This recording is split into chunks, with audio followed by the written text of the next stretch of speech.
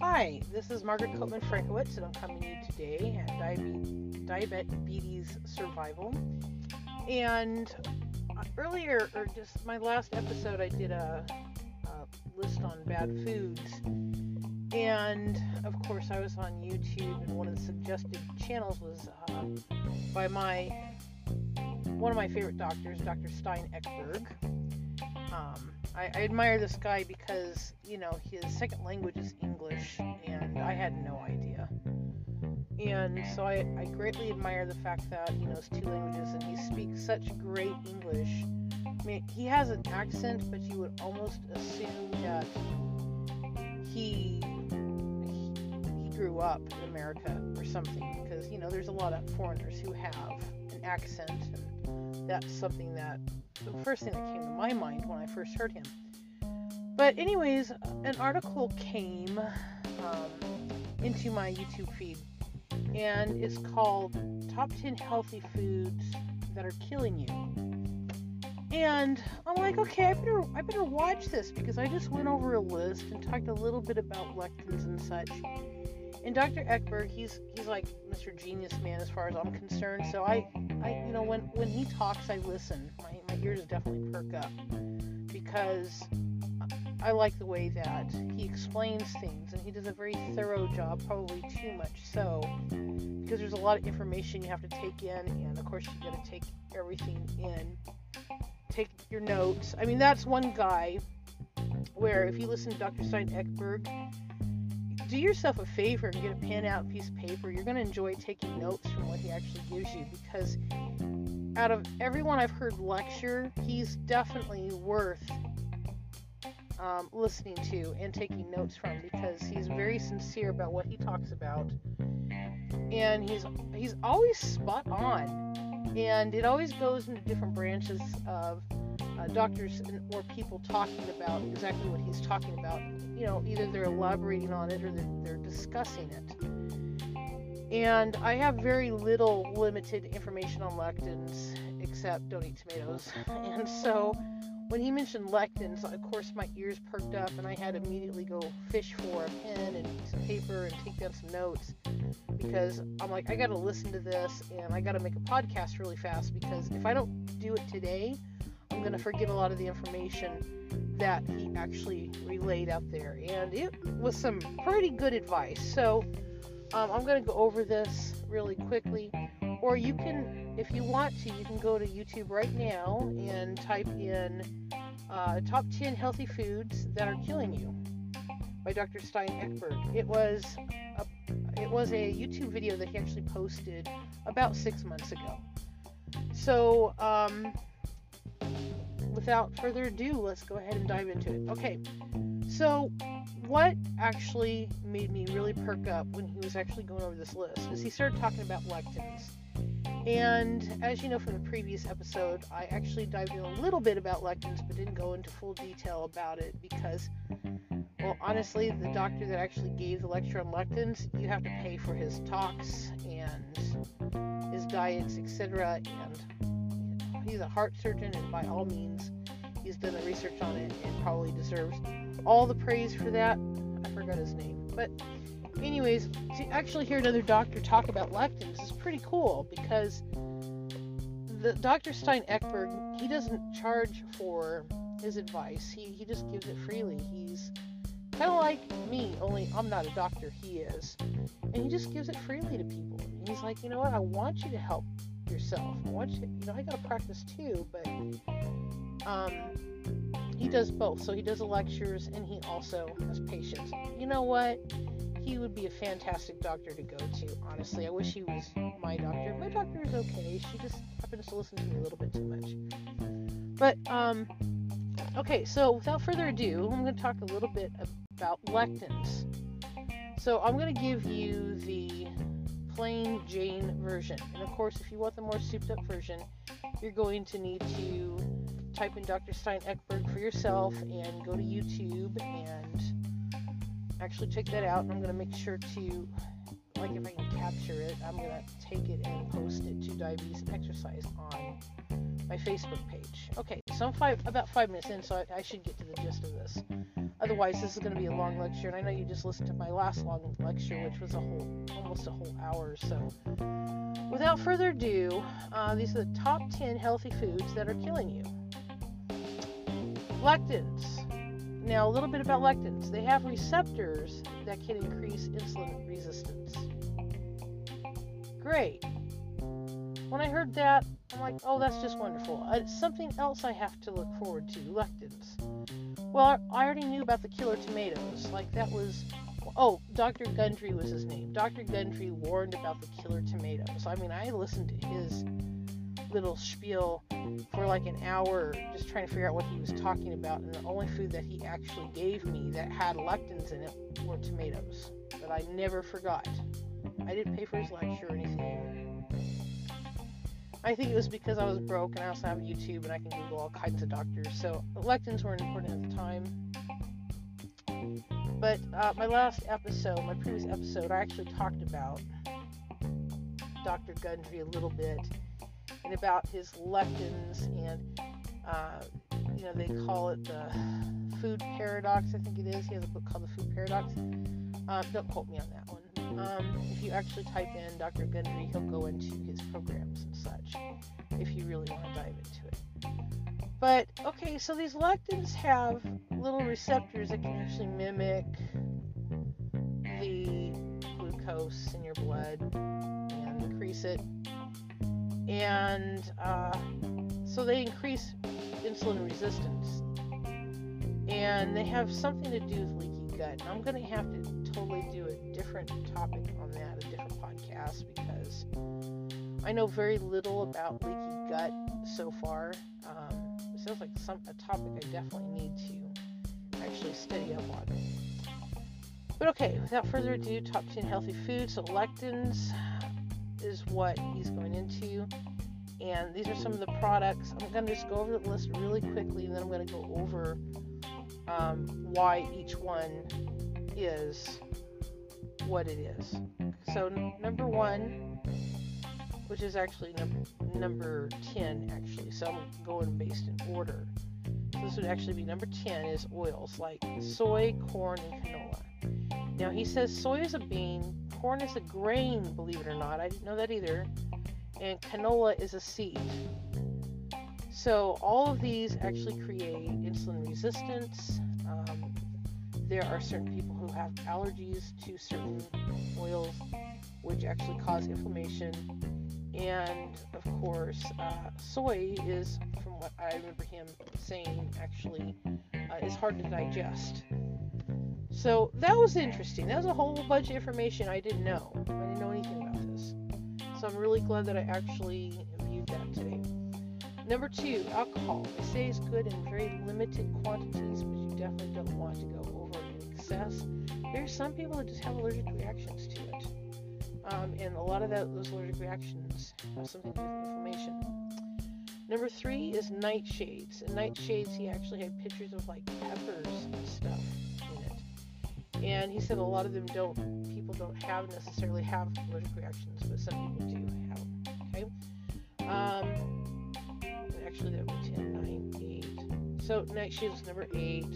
Alcohol was number 9. Number 7 will be dried fruit, and he actually added yogurt raisins. Raise your hands if you ever had yogurt raisins. I'm raising my hand, by the way. I love yogurt raisins. I don't eat them all the time. I mean, it's been years since I've had them, but I thought they were healthy for you. Come to find out, they're not healthy for you. And if you're laughing at me right now because you knew, whatever. The yogurt raisins are 66% sugar, 77% net carbs. So that's huge. I'm not well over 100, but I don't get the 66 and 77. But that's what he actually said, so I wrote it down. And to make matters worse, as if that wasn't enough, between 66% sugar and 77% net carbs, then they coat it with additional sugar on top of that. So cross this off your list. Don't get it for your kids. Don't get it for yourself. Just get rid of it. You don't need it. You're diabetic. Okay? Then there's fructose, toxic to the liver. Number 10, 9, 8, 7, 6. Number 6 was agave syrup. He said that he had patients coming in all the time saying, "Oh, well, I heard about this agave syrup and it's good for me." And he's like, "No, it's not. Get rid of it." So he says that it's 60 to 90% fructose. And as you know, fructose is bad for you. Okay, number 5 would be beans and legumes. I know there's a lot of disappointed people now because some people just love their beans or their chili. But here's what he has to say. Okay, the soy, as I mentioned before, hard to digest. And then you have peanuts. Peanuts, a lot of people are actually allergic to. If you can't eat them, you know what? God loves you, obviously. Peanuts are a great little snack. I can have peanuts, but in limited quantities because I do have my allergic reactions too. I know what they do to my body. Horrible. And so I won't have more than a handful. The next thing is, well, that was just it. Soy peanuts, allergens. But they're also high in lectins. Now, he did mention there are certain ways that you can cook these lectins out. But he didn't go into a lot of detail about that. And that's something probably Dr. Gundry has. Because, you know, he has the special paradox book, and then you pay for, like, the special ways you can actually prepare certain foods. And they have to be prepared a certain way, too, because if you don't, then you're not cooking out the lectins, and then you're risking it, I guess. Okay, so number 3 on the list. 1, 2, 3. Because I only got 3 more. Hopefully I didn't miss one. Okay, beans and legumes was number 4. Or 1, 2, 3, 4. Yeah. So number 3 on the list is corn. So for you corn lovers, I'm really sorry, but it's hard to digest. And anybody who's ever seen corn pass right through them knows this. As you're looking in the toilet, looking at these pieces of corn that never digested, you're kind of wondering why your body hates corn so much, and why you're eating something that your body hates. So, corn's bad. And again, he calls corn a grain, which I would have never guessed. It's high in starch and lectins. It's a common allergen. It's hard to digest. And, okay, all corn is now genetically modified. It's not good. So that's the reason why it's on the list. Okay, number 2 kind of shocked me. Skim milk. I'm like, no, not my skim milk. Now,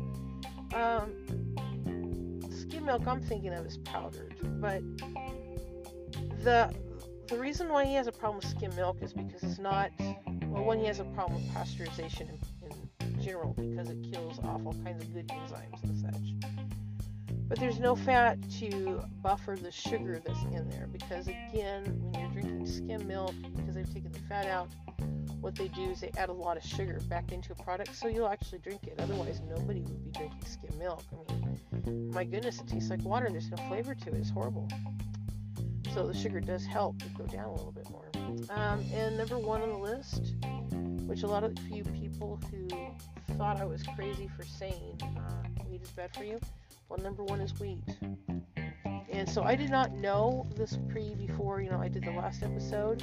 I did say white or wheat, doesn't matter, it's both bad for you. But the wheat he put on there, it's very bad. It's a high starch, has lots of lectins, it's an allergen. There's nothing good when it comes to wheat. I'm sorry, people, but you know what? It's not made for human consumption. And there was something on here too where he said meats. Let's see, 1, 2, 3, 4, 5, 6, 8, 9. Yeah, it was somewhere on the list. I'm not quite sure why I didn't write it down. Probably because I was in shock and awe. It's like, no, not my meats. But yeah, meats are on the list for lectins too. And one of the there's good meats though and bad meats. Like the meats that he suggests, like salmon, is get the wild caught salmon. Don't go for the farm raised. And when it comes to cows or eating beef, you want grass-fed beef, not necessarily grain-fed beef. And the reason why is he suggests that whatever the cow ate, so whether they ate the grain or they ate grass, you're consuming the cow that's actually consumed that. So that's what you're eating.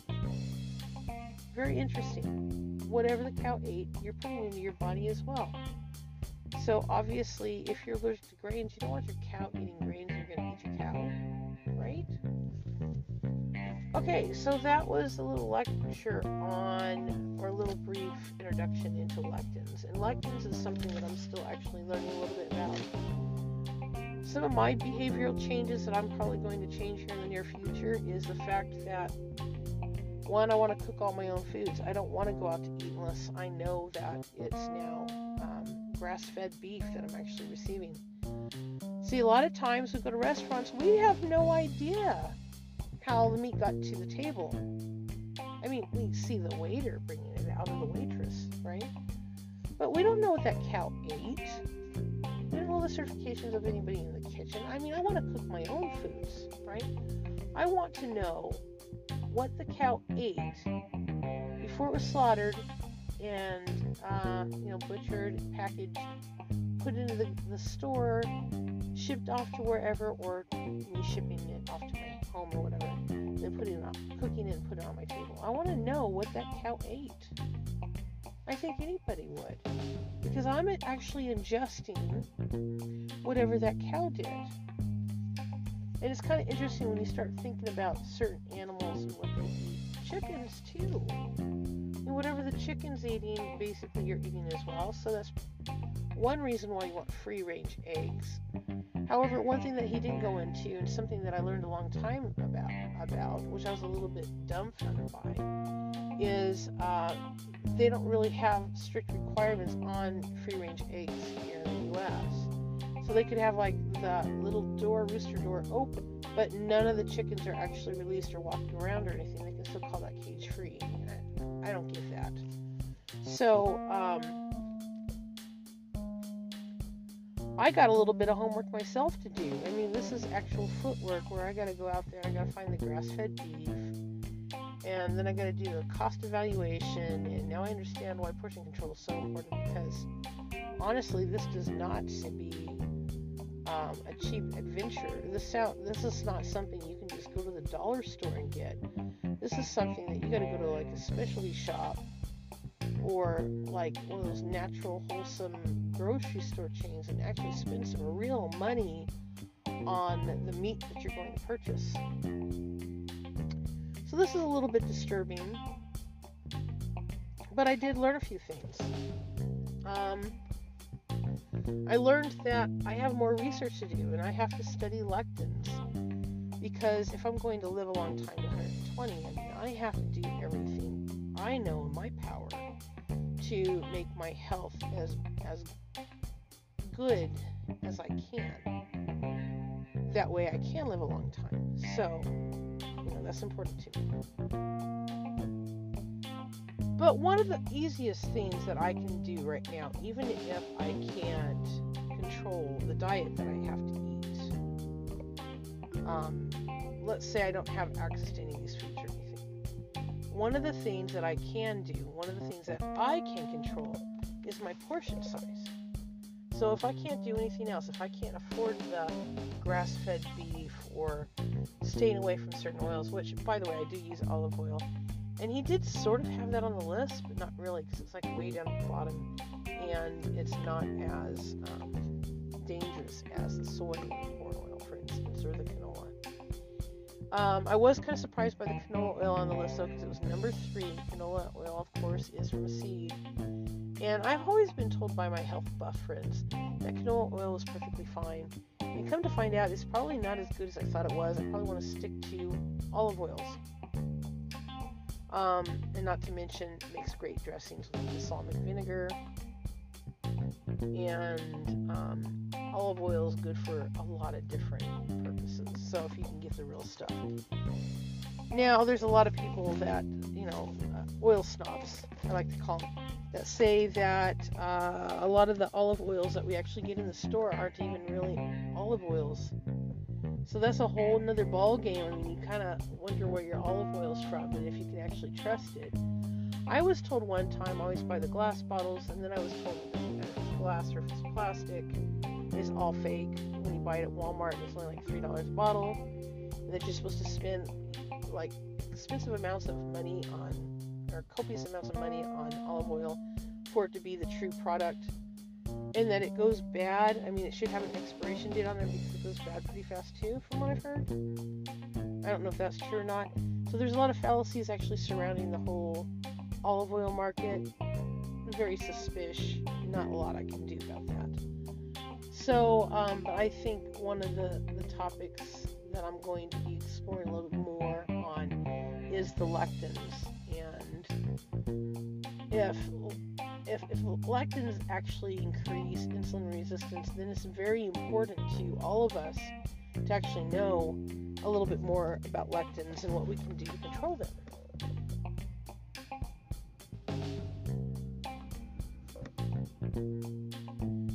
So as you can see, my podcast and me researching this for 10 years and being studious about learning more about diabetes and what steps that I can take to actually better manage my diabetes, this has opened up a whole can of worms that I never even knew existed.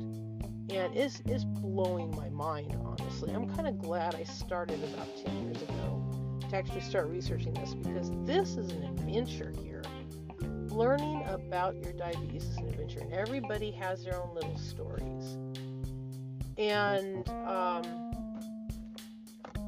I remember this was probably a year and a half ago, but I had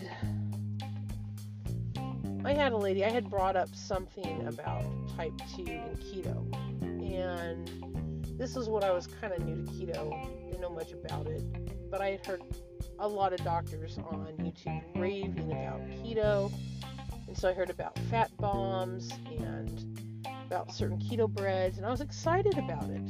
I was excited that I could actually eat bread again, because I thought I was going to have to eliminate it out of my diet, then boom, here it is, keto. You can make your own bread and be satisfied. You don't have to actually go without breads because, you don't want it to raise your blood sugar. And I had a type 1 diabetic. She has to inject. She's a young kid. She's in her 20s, probably late 20s, I'd assume. And her numbers were just absolutely off all over the place. And she told me, she's just mad. I was talking about keto to somebody and how I was losing weight. And I was losing a lot of weight at the time. And she looked me up and down, and she just gave me this dirty look, and she said, keto doesn't work. Keto is not guaranteed to work on diabetics. And my jaw just dropped. Here I am telling this other girl how well I was actually doing on keto, and this other, and how I've been able to drop my diabetes numbers. And this other girl's just totally berating me about how I couldn't control my diabetes with the diet alone. And so I explained to her that I was a type 2 diabetic, and she doesn't know anything about type 2 diabetes. She knows about type 1. And it was just totally over her head that I had partial control over my pancreas. At least for now, I have partial control. I haven't lost all the control for it. And how I can actually lose weight and control my diabetes through diet. And maybe she was just jealous or something. I don't know. I felt kind of sorry for her because, of course she has to inject and she's having issues with her numbers. And she sounds like a lot of type 1 diabetics that I've heard where they think they got it under control and they got to throw the whole book out and start over again, because then their body just starts rejecting it again. And, I just shook my head. I'm just like, I felt sorry for her because there's no advice that I can share with a type 1 diabetic. I mean, they can definitely share their information with me, and I'm very receptive to it because their advice does work for the most part. Until they start talking about vegan diets. When they start talking about vegan diets, I gotta stop them, because there's no way I'm going on a vegan diet. I'm not going to become a vegetarian. There's a reason. No, I'm not going to become vegetarian or vegan. And there's a reason for that. The reason is because my body requires the meat products for the vitamins, hormones that it actually has in it. So, and now I know I need grass-fed. I never knew the importance of grass-fed up until now. And still don't fully understand it, so I still might actually have regular ground beef on occasion. But this is a preempt to what's to come and how I can actually optimize my health, and I'm excited about that. So, with that being said, I'm about 25 minutes in. Thank you so much for listening, and I hope this is informative and that you do your own research on this. And I'm curious, maybe you've been on grass-fed beef already. Go ahead and leave me a comment in Diabetes Aware or Diabetes and Exercise on my Facebook page. Or if you can't find me there, just email me, margaretrico2015@gmail.com. I can send you links and stuff like that. And I'd be more than happy to help explore any of these topics with you. Once again, thank you so much for listening. Be kind to each other, and I'll talk to you tomorrow. Bye-bye.